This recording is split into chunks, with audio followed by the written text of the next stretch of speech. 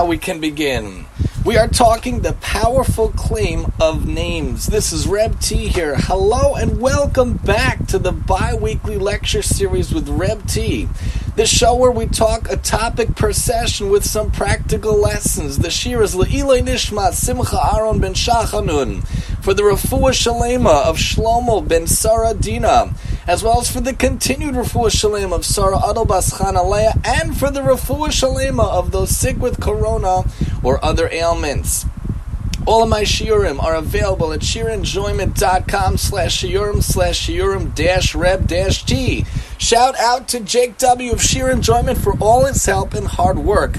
Again, to contact me, we now have an email address. Feel free to email rebt@sheerenjoyment.com. Sources are from Sefaria unless noted otherwise. We want to let you know if you're listening in audio land here on the phone, we put up the sheer and we put up the sources afterwards, and you get basically all the sources, how we go through the lecture, the sheer, on sheerenjoyment.com. Text points with arrows, underlines, bold, and italics are PTCs, or points to carry over, to hopefully take away from the sheer, to carry over from the sheer into your life. They will be numbered, Emir Tashem, and they will be reviewed at the end.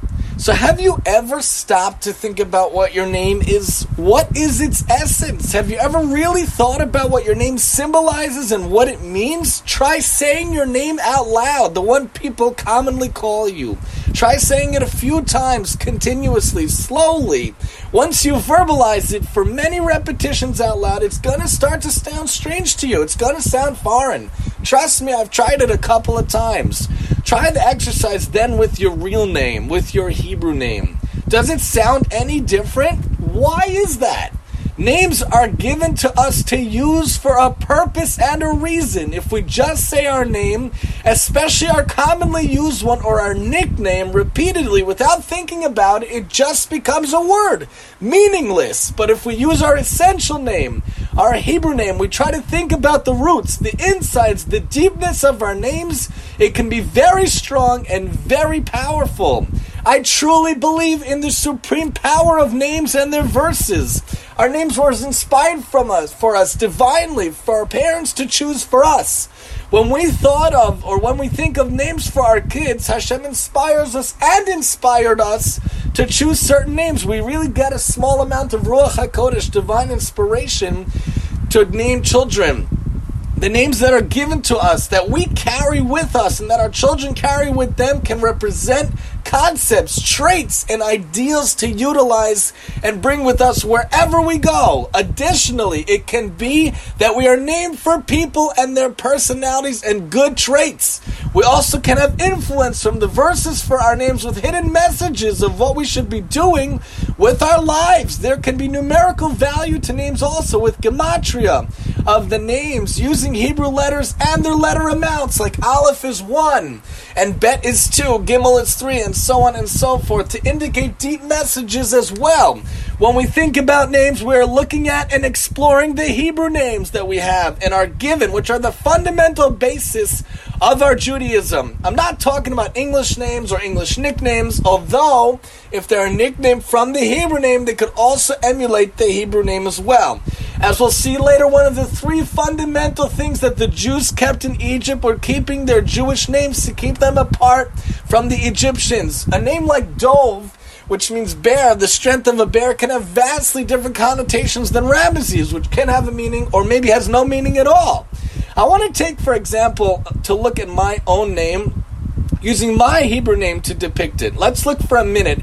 Natan Mordechai is my name. That's my Hebrew name. Let's see what Aish.com says about it. Rabbi Shraga Simmons points out about the two names. Nasan means he gave. Nasan appears in the Bible as a prophet, a contemporary of the great King David, especially prevalent in Samuel 2, especially prevalent in Malachim Aleph, we'll look at in a minute.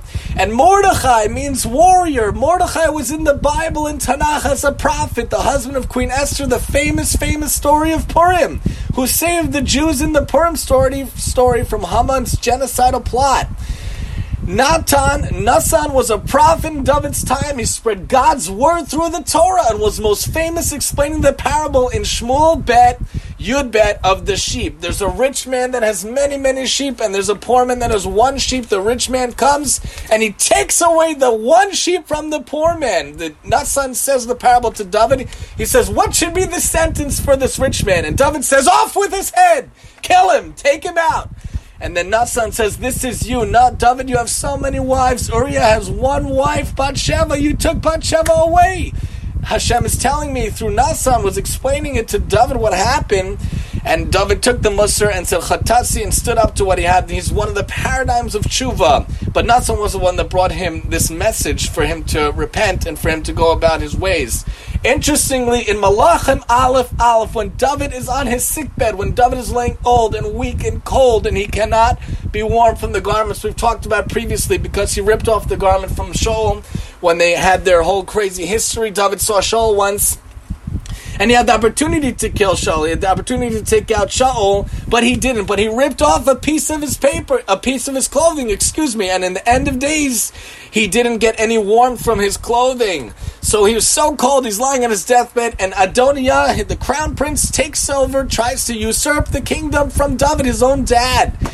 Natsan is knowing that there's trouble. Natsan wants to figure out a way to save the kingdom, and he comes to Bathsheba. Interestingly enough, the same Bathsheba that he admonished David for all those years ago, he comes and he makes this pact with Bathsheba. He says, go to King David, I'm going to corroborate your words. I'm going to tell David what's going on. We'll see what happens, and we're going to make sure that Shlomo takes over as king, not Adoniah. So Natsan was the one that laid down the groundwork to save the kingdom at the end of King David's life, and he stood up and he came to the task, even though he was so old, and they said, Yechi David, let David live. Obviously, he didn't live much longer, but euphemistically, he lived many, many more years. And that was Natsan, the prophet that was involved there. Mordechai, of course, is from the famous personality of Purim, from the Megillah Esther. He spread God's word through the Torah, a leading figure in the society, an Anshe Knesset Hagadolah. He was a great sage, an authority figure. He was also considered a prophet. Esther was too.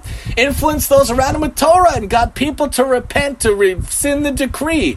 As Maimonides points out, we'll look later, there were many different famous people on Anshe Knesset Hagadolah, including Mordechai, Daniel, and Hanani, Mishael, and Azariah, to name a few. But when I look at these two names for myself, I want to be keyed into the fact that maybe I should be a warrior for Hashem, for myself and others, to battle the Yetzer Hara in life, as a soldier, fighting for Torah values, spreading Torah ideals in the army of Hashem, by using audio shows and audio lectures, and also to have to work on myself to be a giving person, a generous person, something I have to work on to do.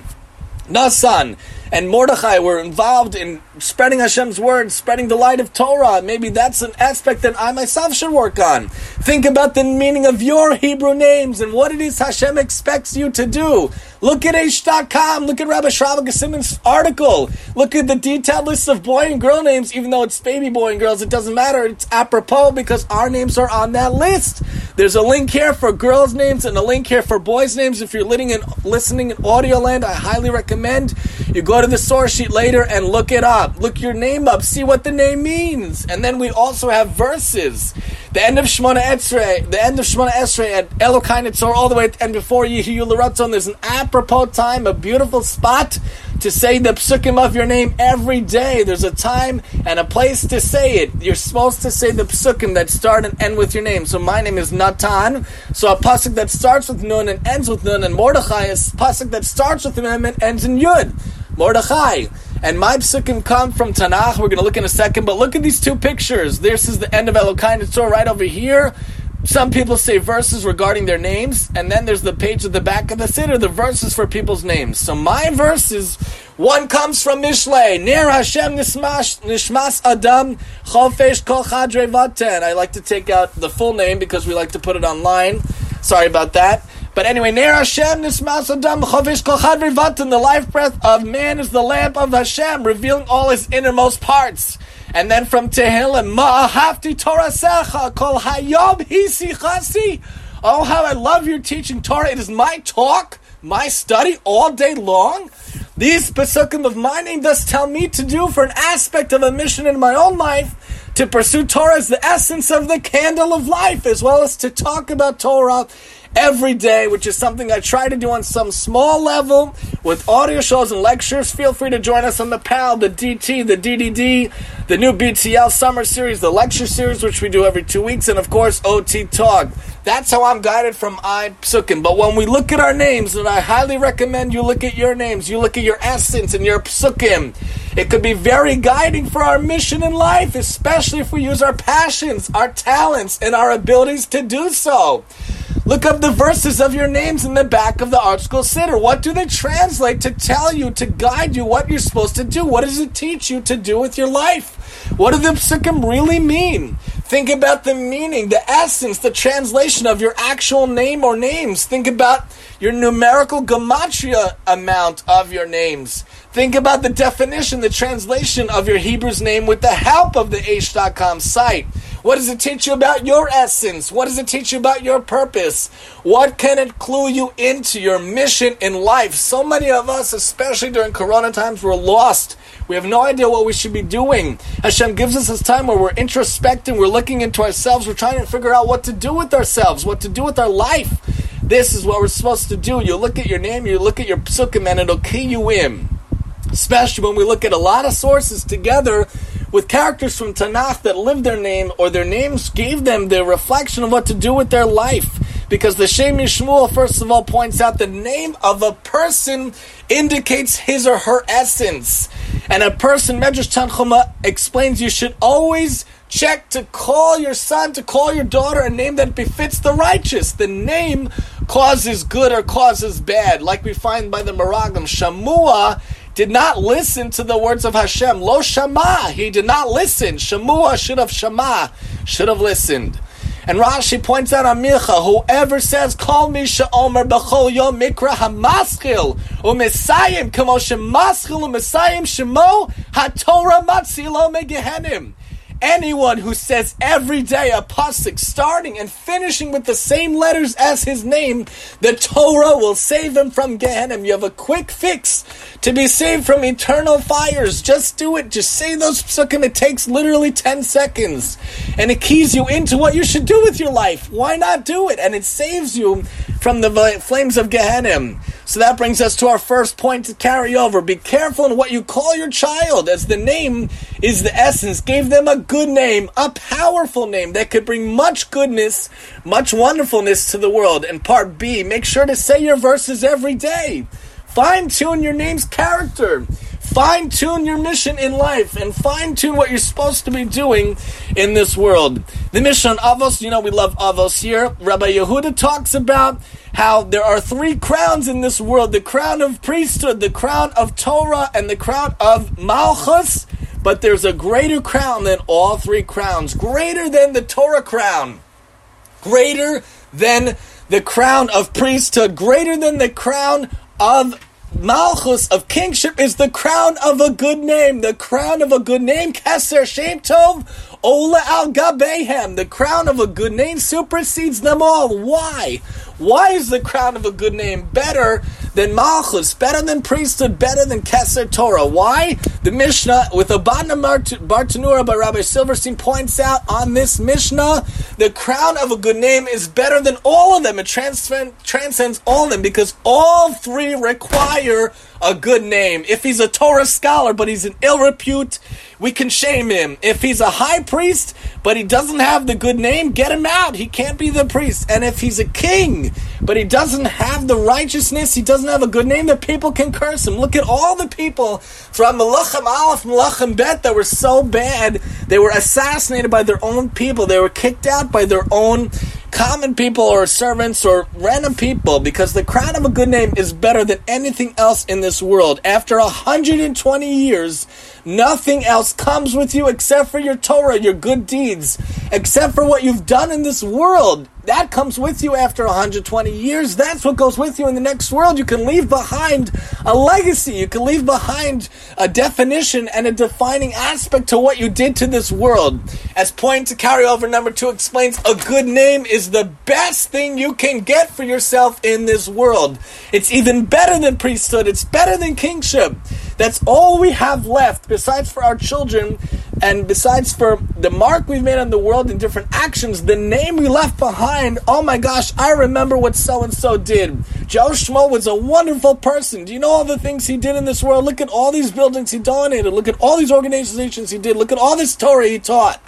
That is what we leave behind when we leave. It's acquired through Torah and Chesed.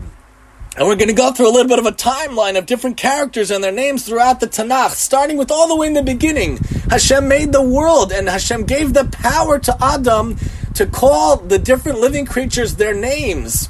Hashem gave him that power. L'rot ma yikra lo, what to call them? Whatever he called them, nefesh chaya hu shemo, that was its name. Vayikra ha'adam shemo sochol behemo la'of hashamayim, u'lachol chayat hasadeh la'adam la'matza ezer kenegdo. Man gave names to all the cattle, to all the birds of the sky, all the wild beasts, but he had no fitting helper. Sforno points out the name would provide a clue as to the function in God's scheme of things, the essence of each animal, the nefesh habahami. The essence of that animal would be revealed by its activity on earth. But when Adam finally got a helper at the end of on the sixth day, when he was finally given, later on in the day, Hashem took the rib from him and actually formed the woman. That's what the pasuk points out. Zot hapam atzame atzami ubasar me besari lezot yikare isha ki meish lekachat zot. This one is the bone of my flesh. This is the flesh of my flesh. This is called woman because she was taken from me. It's a little bit of a musar point that we should also be of one flesh with our spouses. We should be of one mind, of one character with our spouses. We're supposed to be one individual unit. It's as if we're one body. Just as the right hand would never hit the left hand for doing something, the left hand would never hit the right hand for doing something. We should be as if we're both the same arms of the same body. We should be in unison. We should be in tandem. We should be on the same page. We should be mirrors of each other. We should be reflections of each other, working together as one unit. Because the next pasuk talks about you leave your parents' home and you become together. You davak be'ishto. Davak, cling together, cleave together. You have to be together in the same way. You have to put yourselves in the same respect and the same aspect to be one unit together. That's why it's called Ish and Isha. And the famous parable, if there's no Ish and Isha, what's left behind, you take out Hashem, there's no tandem of being together. All that's left is Eish. You take away the Yud. You take away the aspect of Torah. You take away the aspect of Hashem. All you're going to have left is fire. When you take away Torah from the home, you don't deal with each other in the Torah way. You don't talk to each other, learn with each other, and do proper things together. There's going to be fire. So make sure to cling together as a side point.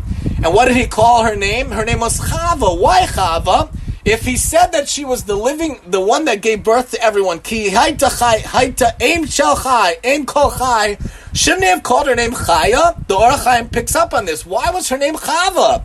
It should have been Chaya. But she listened to the urgings of the snake. Adam called her by the name of the snake because the snake was really a slithering being. The Aramaic for serpent is Chavia, relating to it Chaviyah. That's the reason the Zohar. But also she was going to give birth to children in pain. She alone deserves the title mother of all the beings because she was the one that was the first one to endure pain in connection with having children. And any mother knows the pain of childbirth, the pain of carrying around the children is very, very, very difficult, very vast. It trumps anything. It's basically a trump card for life. No other pain could ever compare.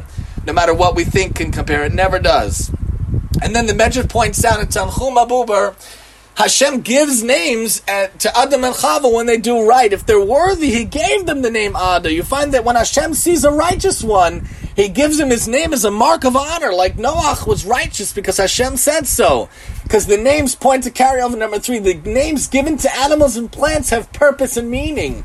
Each item, each being in this world has function, often in accordance with its name. L'kol davar yesha'ah, yesha'ah l'kol davar. The 15 minutes of fame, the 15 minutes of spotlight, Pirkei Avos points out that everything in this world has purpose.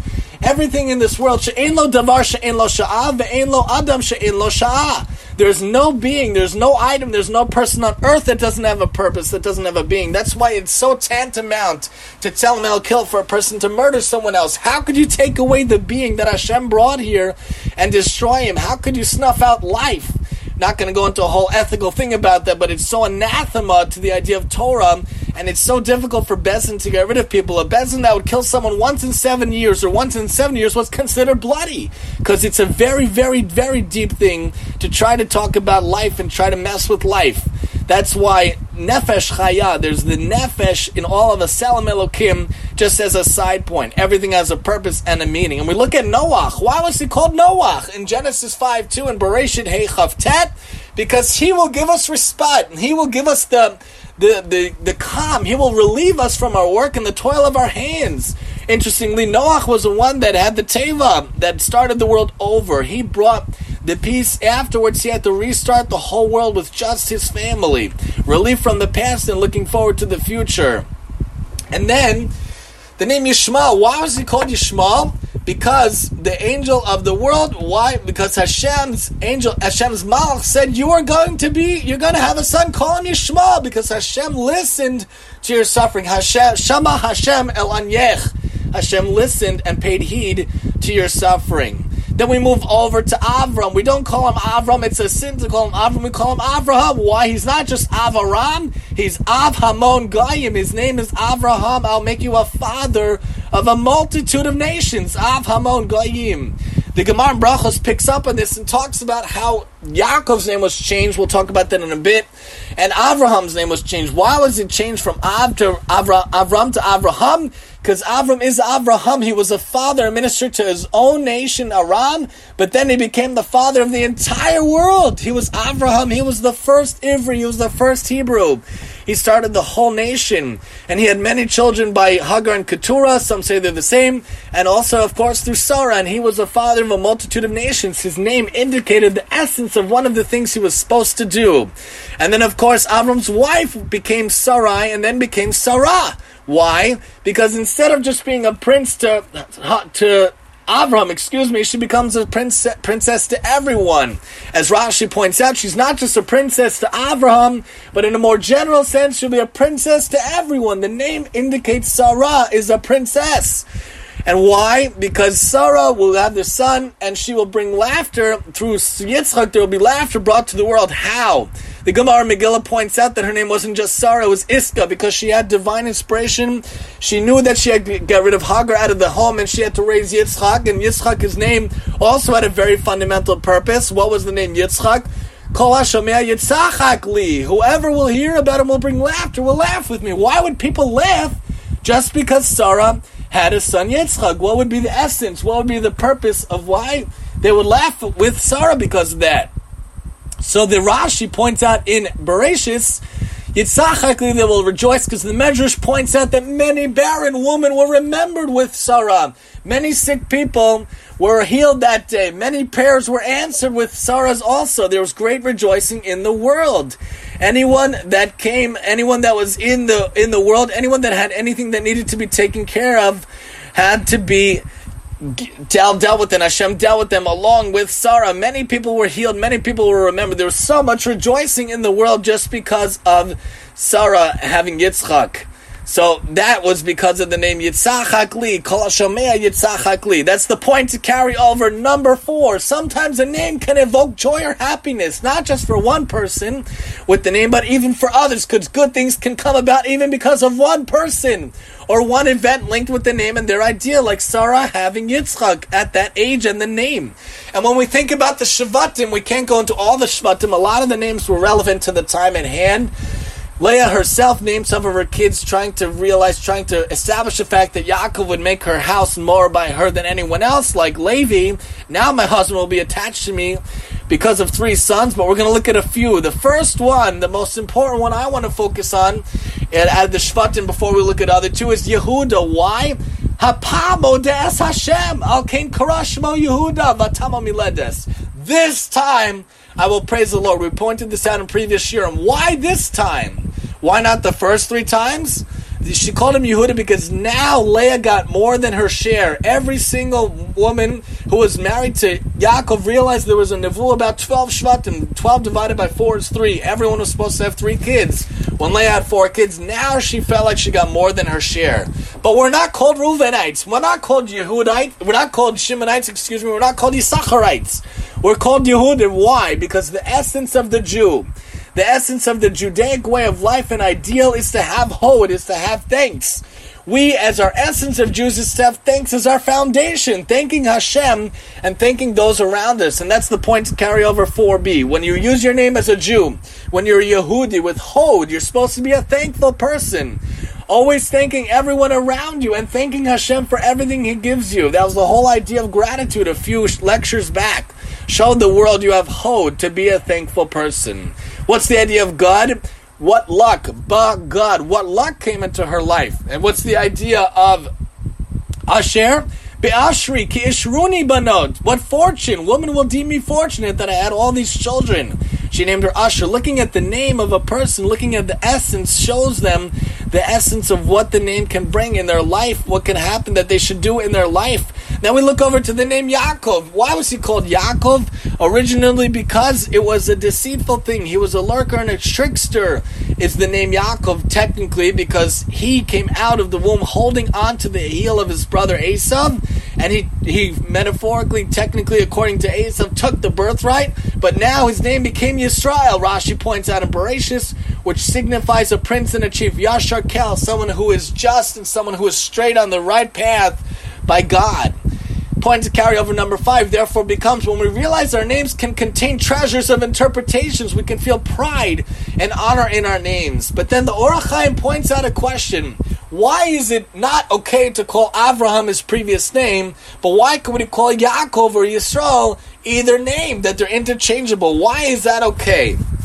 So we have to remember, the Or HaChaim points out that names describe the nature of its bearer souls, their essence. The Talmud in Brachos points out Yaakov's essence was described by the name Yaakov. When he had a divine large merit of Holy Spirit, he was referred to as Yisrael. That's why he shouldn't be deprived of a different name on account of Ruach HaKodesh. But Avram retains all the letters of his original name as an expanded name. So you can't use the first name because it would denounce the second name. You have to use the second name, which isn't what we're looking at with the first name, because he's Av Hamon Goyim.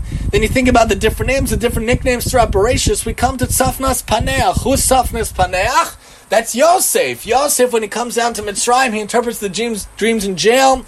And we talked about divine providence last time, but when Yosef comes out of jail, Tzafnas Paneach, he who reveals which is hidden. Unkelis points out, this is from the Egyptian language. It was a practice to call a person when they're over a household by an appropriate name. He's the one that revealed the dream to Paro. So he had this special nickname, the revealer of the hidden, and he led the whole Egypt for many, many years. And Daniel also was called something else in Yehoshua. We'll look at it in a little bit. Also, different names revealing their essence. Even Moshe, she was taken out.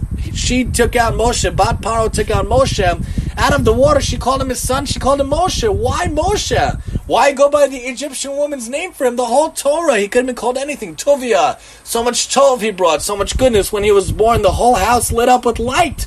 They should have called him Tov or Tuvia. But no, the Torah wanted to call him Moshe. The Torah wanted to call him the name that Bat Paro gave him when she first met him, because that was the name how he was saved. Because I took him out of the water. I saved him from the water. That's the name that he goes by. And when you look at the name of Yehoshua, his name was really Hoshea, but the Yud, Moshe gave him the Yud to call his name Yehoshua. Why? Because Moshe was worried on some aspect that there would be a negative report. Hashem later on told him, when he wanted to do the idea of the spies, he said, Karal lecha anashim, for you take out the spies. If you want spies, you do it. I'm not saying you have to, it might end in badness, but if you want to do it. Moshe gave him the name Yehoshua, which was the compound of Ka and Hoshua. Hoshea, God may save, praying for him, let you be saved from any evil counsel of the spies. Even Shmuel, when he was given his name, right in Shmuel Aleph, Chana named him Shmuel, because Kimei Hashem She'altiv, I asked Hashem for him. So anytime someone hears the name Shmuel, they think of the name Shamakel. Hashem answered my prayer, and he spoke God's word, answering the idea of what Hashem wants for him, living up to his name also. Even Mashiach in Sanhedrin points out, what's his name? Reb Sheila points out when Sheila will come, that his name, he has different names that hopefully will endure forever, because Hashem gives him different names based on the fact of what his mission is, and Mashiach is supposed to bring everyone, bring peace, bring a wonderful lifetime for us, may come soon, speedily in our days. That's the names given to Mashiach. Echarabba also points out that the name of Mashiach should be called by the name of Hashem, because it's good to go by the name of a king. It's good to go by the name of a city. And if Hashem wants, Hashem will make a name by him, as we'll see soon also. Even the idea of going back to Mitzrayim, Shifra, and Puah, we hear those names all the time, and we're taught about the idea that they're Yocheved and Miriam. How do we know that they're Yocheved and Miriam? Who told us that, besides for the fact that in grade school we learned that? But it says it here in Sota. Why was it called Shifra Zu Yocheved? Lama Nikra Shemo Shifra Shemishaperet et HaOled. Also, Shepara, Shepuru, Verubu, Yisrael Biyameha. Why was she called Puah? Because she would make comforting sounds. She would make sure that they would have the ability to be calmed. And why was she called Shifra? Because she mishapered the newborn. She would make sure and prepare the newborn. Shifra also allowed, because the Jewish people increased and multiplied, Shepara Verubu in her days. And Puah was because the comforting sounds, poo, poo, for the child from the mother right away. Also, she would speak through divine inspiration. She told her parents, "You're worse than Paro," Miriam said. Paro wants to get rid of the males, but you're getting rid of the males and the females. Who knows what you're going to have if you separate from your wife? She told her parents, "You're not going to have any more children, and I know you're going to have someone who will redeem the people." She had the divine inspiration, pointing out the aspect of their names. And also, when you look at the different sages, a lot of different sages in the Talmud would have different names and would also go through the different names. Rabbi Brach and Rabbi Chanina pointed out that there was different parts, even where Avram was, they wanted to raise him up because they wanted to bring him as a prince, as a god, in a certain place. They called it that place because of that, the Heshevu. But he said to them, "Don't worry, the world has its king and it has its God. I'm just here, someone to spread the name of God." Even Rabbi Meir and Rabbi Yehuda and Rabbi Yossi would think about names. In Yuma talks about, they would analyze names and look at the nature from the names. They would look at how the names would come about and what they would bring. When they came to a place, they even looked at the name of the innkeeper. They saw his name was Kedor. And that name signified for them in Aramaic, maybe he's not such a great person, maybe we should watch out and be careful. And Mordechai, we'll look at the character, one of the favorite characters for me, of course, we talked about in the intro, Mordechai the warrior. It was said, Ish Yehudi Haya B'Shushan Abir Shmuel Mordechai ben Ish ben Kish ben Ish Yemini. You know, we say that phrase in the Megillah. Why does it say Ish? To teach us Mordechai in his time was equivalent to Moshe in his generation. And Mordechai stood up to teach Torah. Mordechai stood up for his nation just like Moshe did. Mordechai was the warrior in his time to stand up for the times of what they needed to stand up for his people. Because point to carryover number 7 points out that a name is given to a character in Tanakh, especially as a nickname to showcase certain traits, bad or good. Even Hadassah in the Megillah Esther. This is Esther. Why is she called Hadassah? Because she had like the myrtles, the Hadassim, she had righteous deeds, and she was a righteous person. She saved the Jewish people, even though she didn't want to marry Achashverosh. She was really forced into the situation. She stood up like a Hadassim, like the myrtle, to stand up to her name. And interestingly, also, Gemara Megillah points out when there's someone that has their father's name and their name, when it comes to prophecy, they're known to be the son of a prophet, the son of a prophet. Like Yecheskel ben Buzi, Yecheskel and Buzi were both prophets. And if someone is mentioned, but not his father's name, then only he is the prophet, because his name is not linked with the name of his father. And when someone's name is linked with the name of a city, it's known that he's from a particular city. And even when you think about the name, even if the person doesn't have the children, but they're named for the children, why does that happen sometimes throughout Tanakh? The Gemara picks up on Sanhedrin and points out, Rabbi Yeshua ben Koracha points out that the 5 sons of Michal, she didn't have any children. She didn't have these 5 children. How could you say, did she give birth to these children? Didn't Meirav give birth to them for Adriel? But rather, Meirav gave birth to them and died, but Michal raised them as her own in her house. Therefore, the children were called by her name, a beautiful source for adoption, for people who go through the beautiful idea of adopting children. And Sanhedrin points out also, Aaron gave birth to the children, but Moshe taught them the Torah. Why are they named by Moshe? Throughout the Torah it talks about it, that Moshe taught them Torah. Therefore the children were called by his name, which teaches us, point to carryover number 8, that you can have children by teaching them Torah, or by adopting, by raising other people's kids. Not just if you do it biologically. If you're a teacher of children, they become like your children as well. That is the name you get to give them. That is the name you get to keep for yourself also. And Rabbi Yossi Bar Chanina points out, there are 4 types of traits when it comes to names. Some names are nice and their actions are nice. Bereshet Rabbah points out, some names are nice and some actions are not. Some names are not nice and their actions are not nice, and some names are not nice, their actions are nice. There are 4 types of things going on here. There are names there, and there are people whose names are nice and actions are ugly, like we just said. Bar Midrash Rabbah also points out, just to clarify, people whose names are ugly and actions are nice. People whose names and actions are nice, and people whose names or actions are ugly. For example, whose names are nice and their actions are ugly. This is Yishmael. Yishmael had that name, Shamakel. But he didn't have such nice name, such nice actions. And even Esav also, it could mean that he does the will of the Maker, but we know he didn't. Their actions were bad. So make sure you have a good name and good actions to go along with your name. Point to carry over number 9. Make sure your name signifies goodness in its interpretations and in its actions. Make sure you have a good name and you do good actions. Because we want to make sure that this is for Eliezer G. The Likutei Maharan points out that Torah is the name of God. The name of a thing is its vessel. Within this name is contained the life force of that thing. The living soul that is its name, pointed out in Bereshis. Everything has within it the soul and the life force. That's why when we call a person by his name, we gain his attention immediately. If you don't call me T or Reb T or Nasa Mordechai or anything like that, if you call me Darius, you call me Percival, you call me Percy, I'm not going to respond. That's not the name linked to my soul.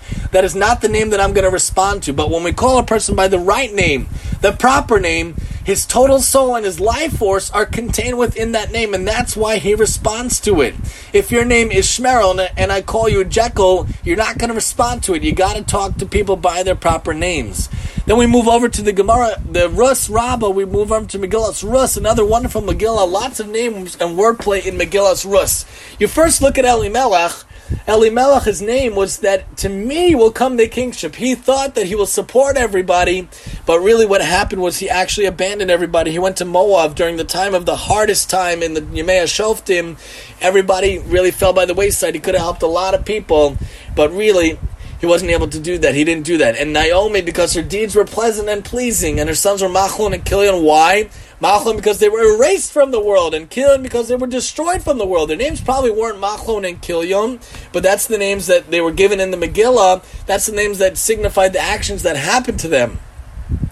And Baba Batra also points out Machlon because their bodies were profane, and Kilion because they were liable to receive punishment and destruction for their sins by leaving the people at the wayside. Also they were called Saraf and Yoash, Baba Batra points out. Why?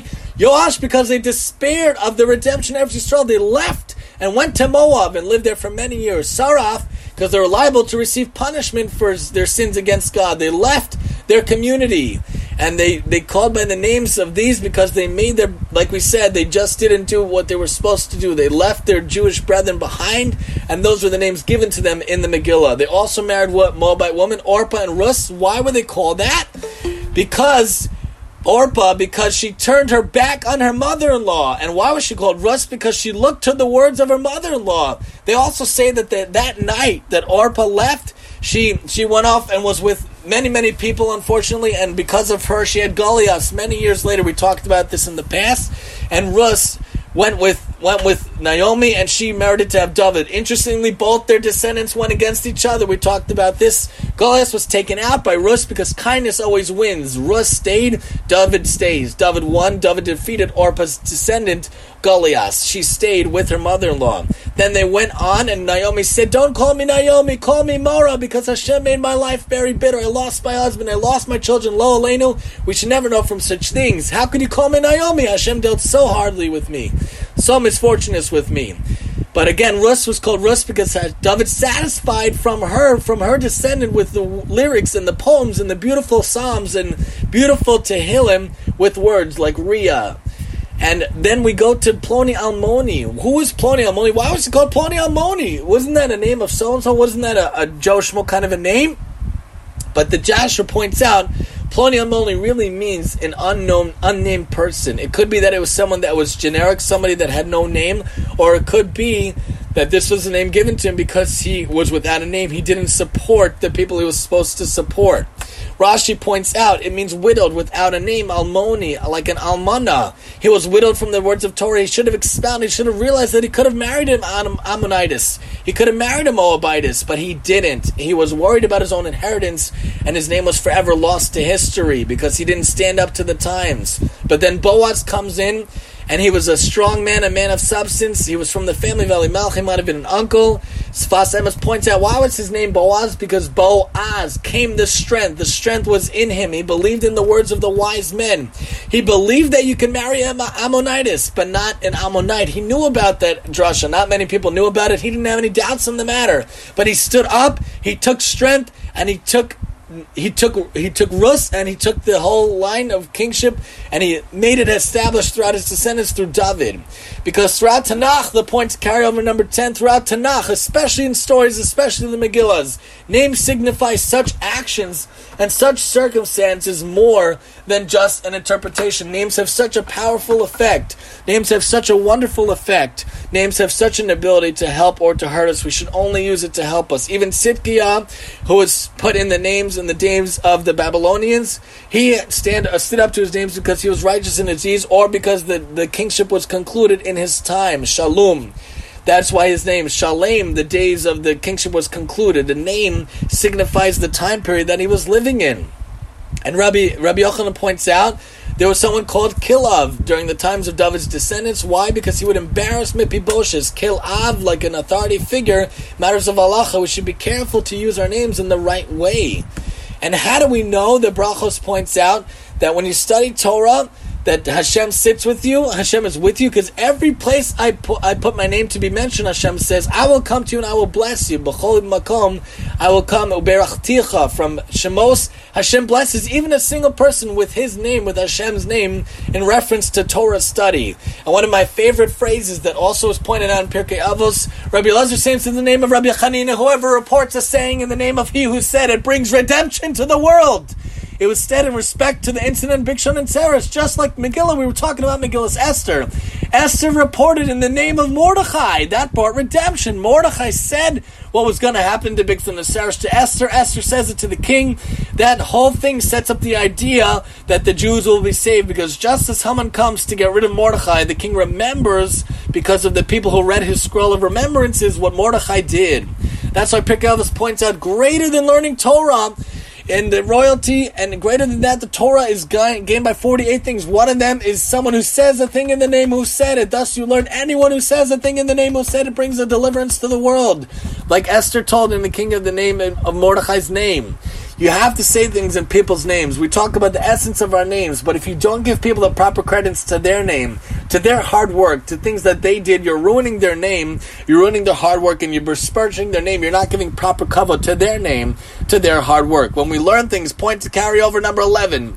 When we learn things in other people's names, make sure to mention their names, as it brings redemption to the world and honor to others. Even if it's one letter, even if it's one thing. Pirkei Avos points out, David HaMelech learned only 2 things from Achitofel, but he made sure to honor him greatly, because he learned 2 things about not learning by yourself and making sure to have a chavrusa, and making sure you're learning something when you come to a synagogue. You come to a shul, even if you want to pass through, you got to learn something. I think that was the second thing. I may be mistaken. And Shmuel Aleph points out, even the name of Naval was a wretched person, but his name indicates that he wasn't a good person. You know, when David was incensed by Naval, he didn't give him food, he didn't take care of him. Abigail, or I forget which lady, tells him, she eventually becomes his wife anyway, or Michal maybe, tells him, don't listen to Naval, he's like his name, he's a boar, his name means boar. I know that you're angry, but calm down. If you stay calm, one day he'll probably marry me, one day he'll be taken care of, Hashem will take care of him, but don't let his name indicate his essence to you. Don't let him be a bore to you. Don't let him upset you. His name indicating that his essence is not such a good one. Erevin points out Nimrod had different names. Even our enemies have special names. Why was he called Nimrod? Why was he called Amraphel? It's a contraction. He said Amar Hipil, Amraphel, Amar Hipil. Cast our forefather Avram into the fiery furnace. In Or-Kasdim, also a name that's reference to the fiery flames of the furnace, because Avram was thrown into there because he rebelled against the proclaimed divinity of Nimrod, and he emerged unscathed, of course. But that was the name Amraphel, and also Or-Kasdim that we could add in. And Rava points out in Gemara Avodah Zarah, if you learn Torah by the name of Hashem, it ends up becoming called by your name. You work on the Torah that's written in Hashem's name, Hashem lets it be called in your name. And what better name to have than the name of Hashem? And in Baba Basra also, Rabbah points out that the righteous will be called by the name of Hashem. Everyone that is called by his name, I've created by my glory, I've made him. Anyone who is created by God, causes him glory by doing mitzvahs and learning Torah, by doing good things, is called by the name of Hashem. No better name to be called than the name of Hashem. The point to carry over number 12, therefore, is learning Torah allows us to connect in a way to the greatest name of all, that of Hashem. Just think about the names and the essences of great sages throughout our history. Just 3 of them I thought of the other day. The Choza of Lublin. Why was he called the Choza of Lublin?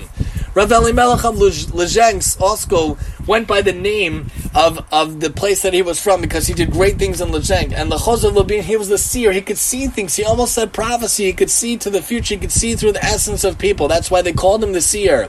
The Baal Shem Tov, a great rabbi, the carrier of a good name, the owner of a good name, did such good things, brought such good things for so many people. The Vilna Gaon, the great one of Vilna, the great sage, the great learner, the great Talmud, the great sage.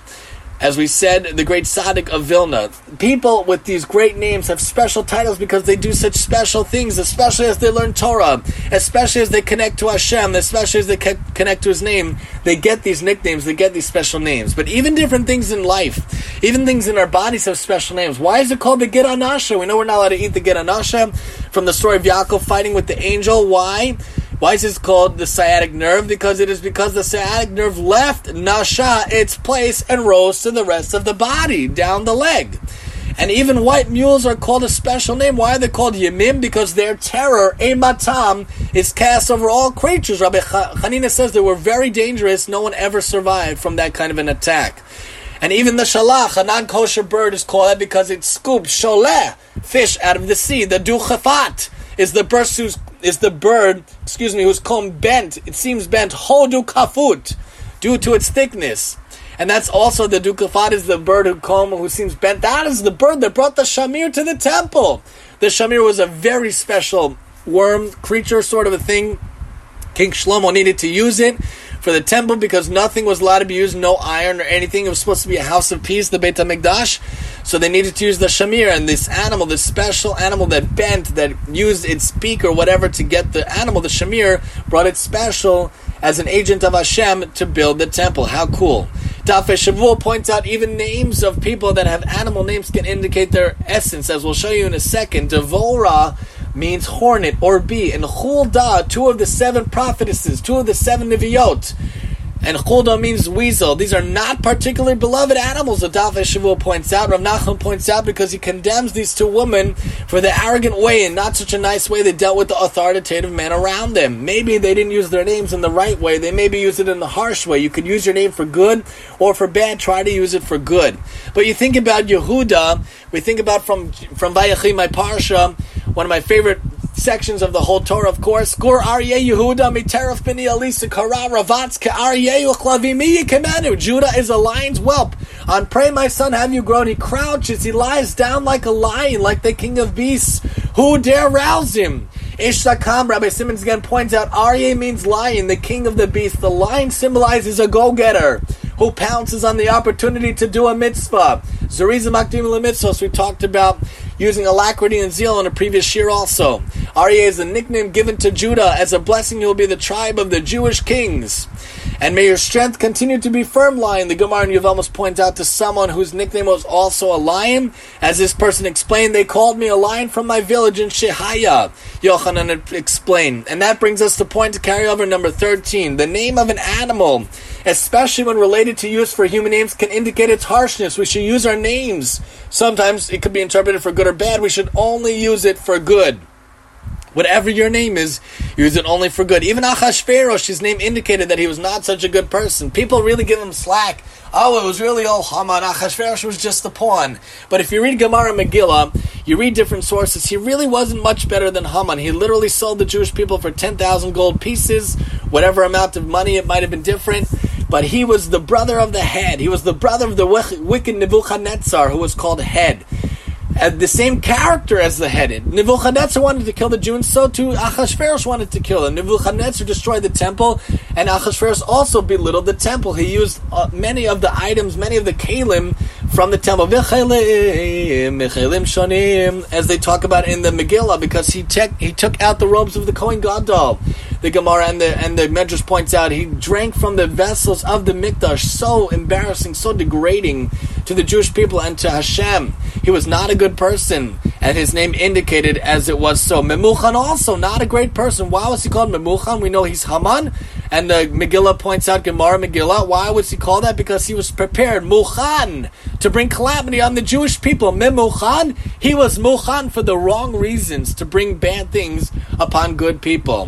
When evil people are introduced in the text, Esther Rabbah points out they precede their names. Naval was his name, as we just pointed out before. Sheva ben Bechri was his name, but the names of the righteous precede them. His name was Manoach. His name was Kish. His name was Shaul. His name was Elkanah. His name was Boaz. And in Esther, Megillah Esther, his name was Mordechai. This is to emulate the fact that they emulate their creator. My name I did not make known to them. When you have a name, when it says his name was so-and-so, it's much better than so-and-so was his name.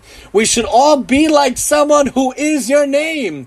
Nasan Mordechai is my name. Shmerel Merel is my name. Yehuda is my name. Leah is my name. Go by the name. Let it be your name, not that someone whose name is you. Don't say, my name is Nasan Mordechai. Nasan Mordechai is my name, because you want to be a righteous person.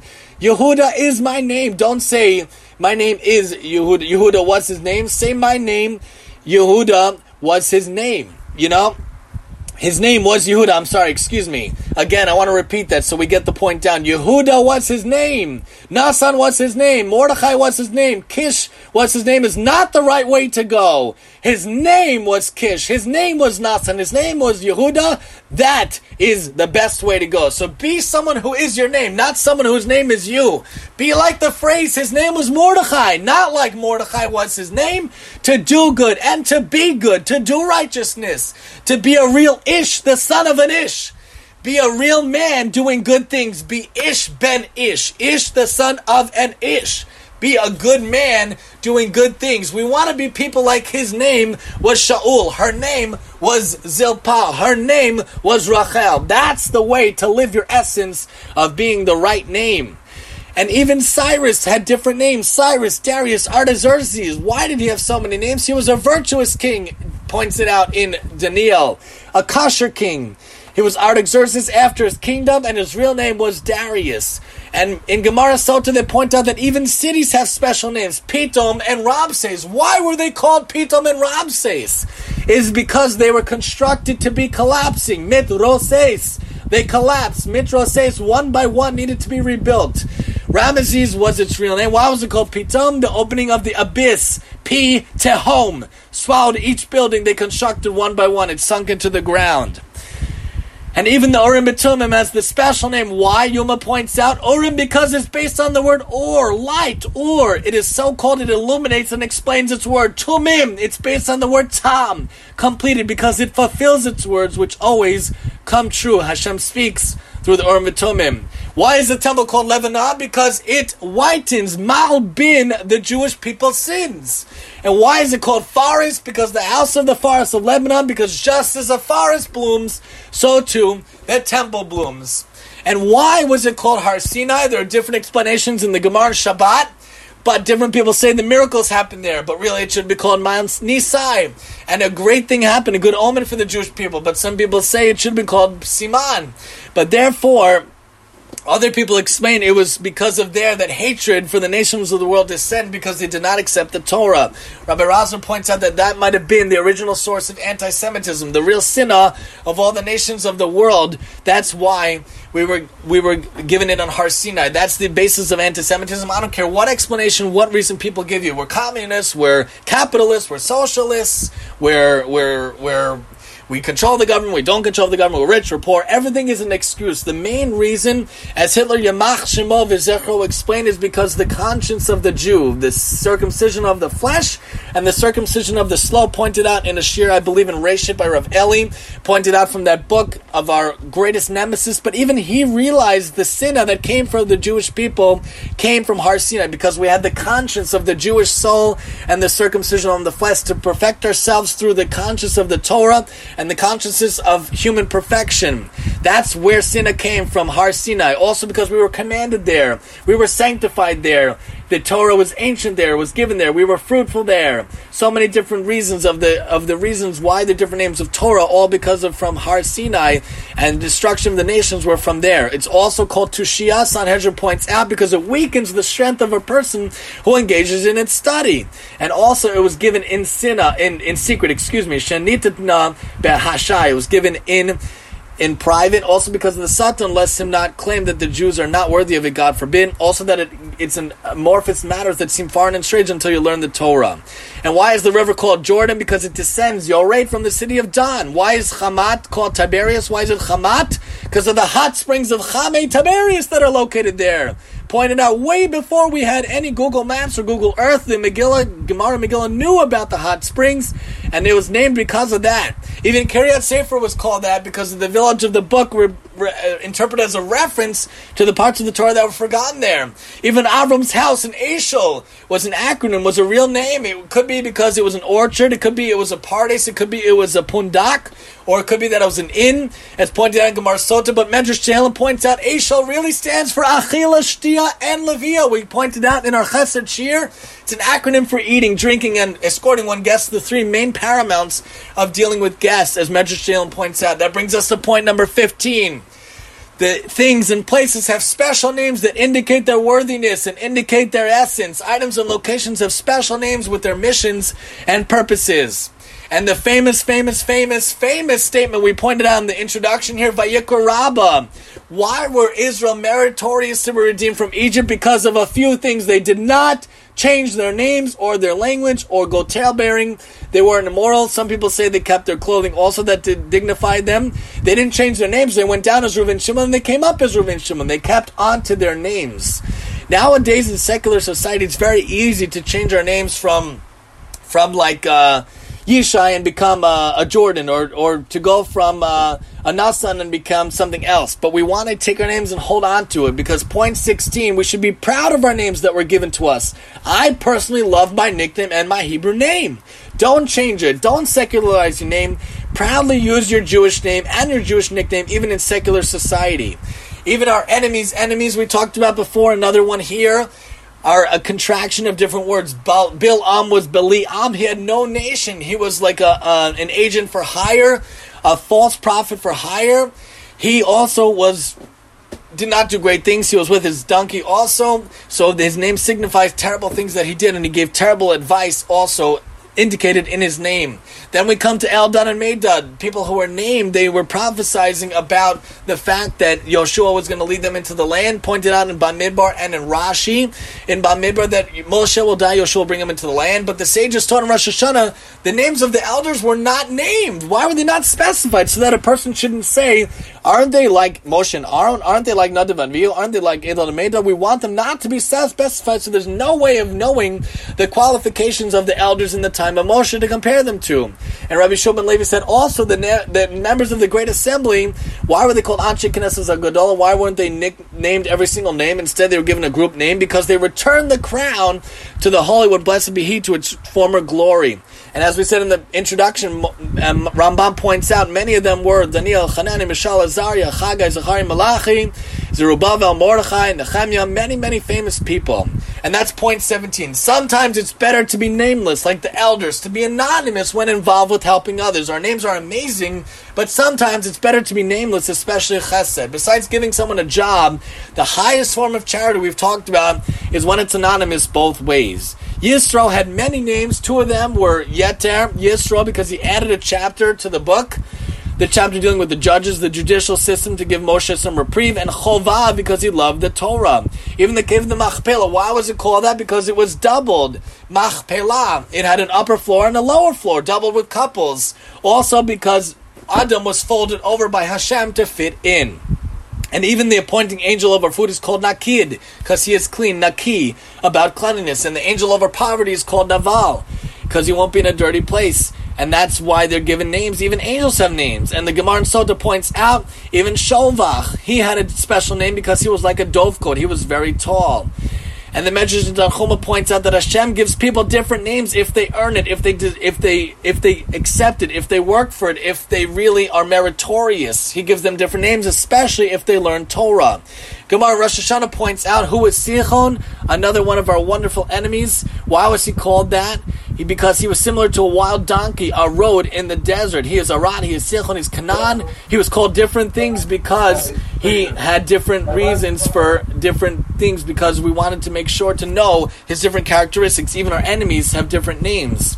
That's point number 18. The enemies of our nation and in our life are given certain names to signify different elements and traits that have to be dealt with. And different characters. Gemara Shabbat points out, Gemara Shabbos, that Jonathan was mayor of Baal. Who was he? Wasn't he Mephibosheth? But he entered into a quarrel with his master, Merivah Baal, and he complained, and the divine voice Hashem wasn't happy with that, and he gave him such a nickname.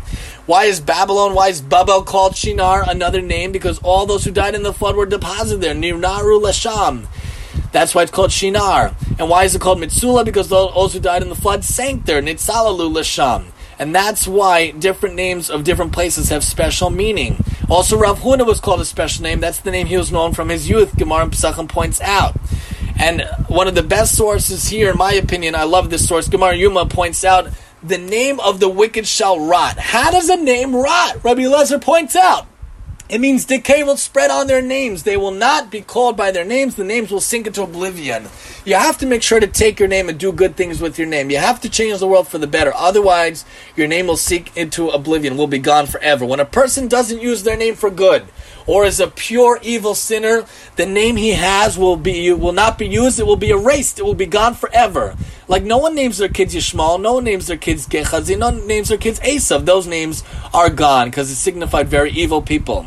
The Gemara in Sukkah points out that the Yetzer Hara has 7 names also: evil, or uncircumcised, impure, enemy, a stumbling block, a stone, and a hidden one. And it hits the Torah scholars more than other people. Even our wicked enemy, the Yetzer Hara, is given different names for different circumstances that he puts us in.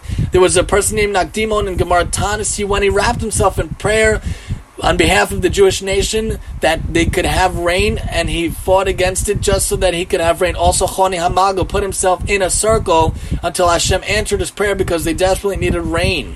And Gemara Mod Katan points out, we're on one of our last sources here, the Gemara Mod Katan points out, why was her name Tzipora Kushite? Why was she called the Kushite? Because she had a dark appearance like a Kushi, and also she had special actions. She was distinguished by her actions. And that's why, because he's distinguished by his dark skin, the Kushite, and Tzipora was so too with Sidkiah, distinguished by his righteous actions. And the Gemara in Sanhedrin points out, someone who calls his teacher by his name doesn't call him the proper title, the proper respect, like rabbi or doctor or whatever, they get punished and they're in big trouble, because you have to call a teacher by the proper name. You have to call a person by the proper name. You have to give them the proper professional title, especially when they're working.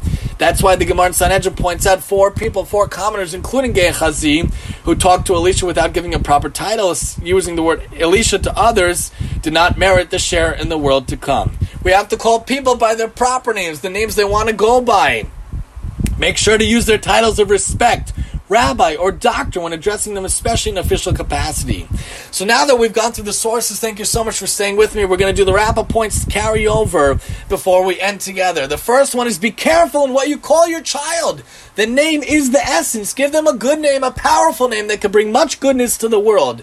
Then make sure to say your verses every day to fine-tune your name's character and mission. Remember, a good name is the best thing you can get for yourself in this world, even better than priesthood or kingship. That's all that's left when we leave, and that's acquired through Torah and Chesed.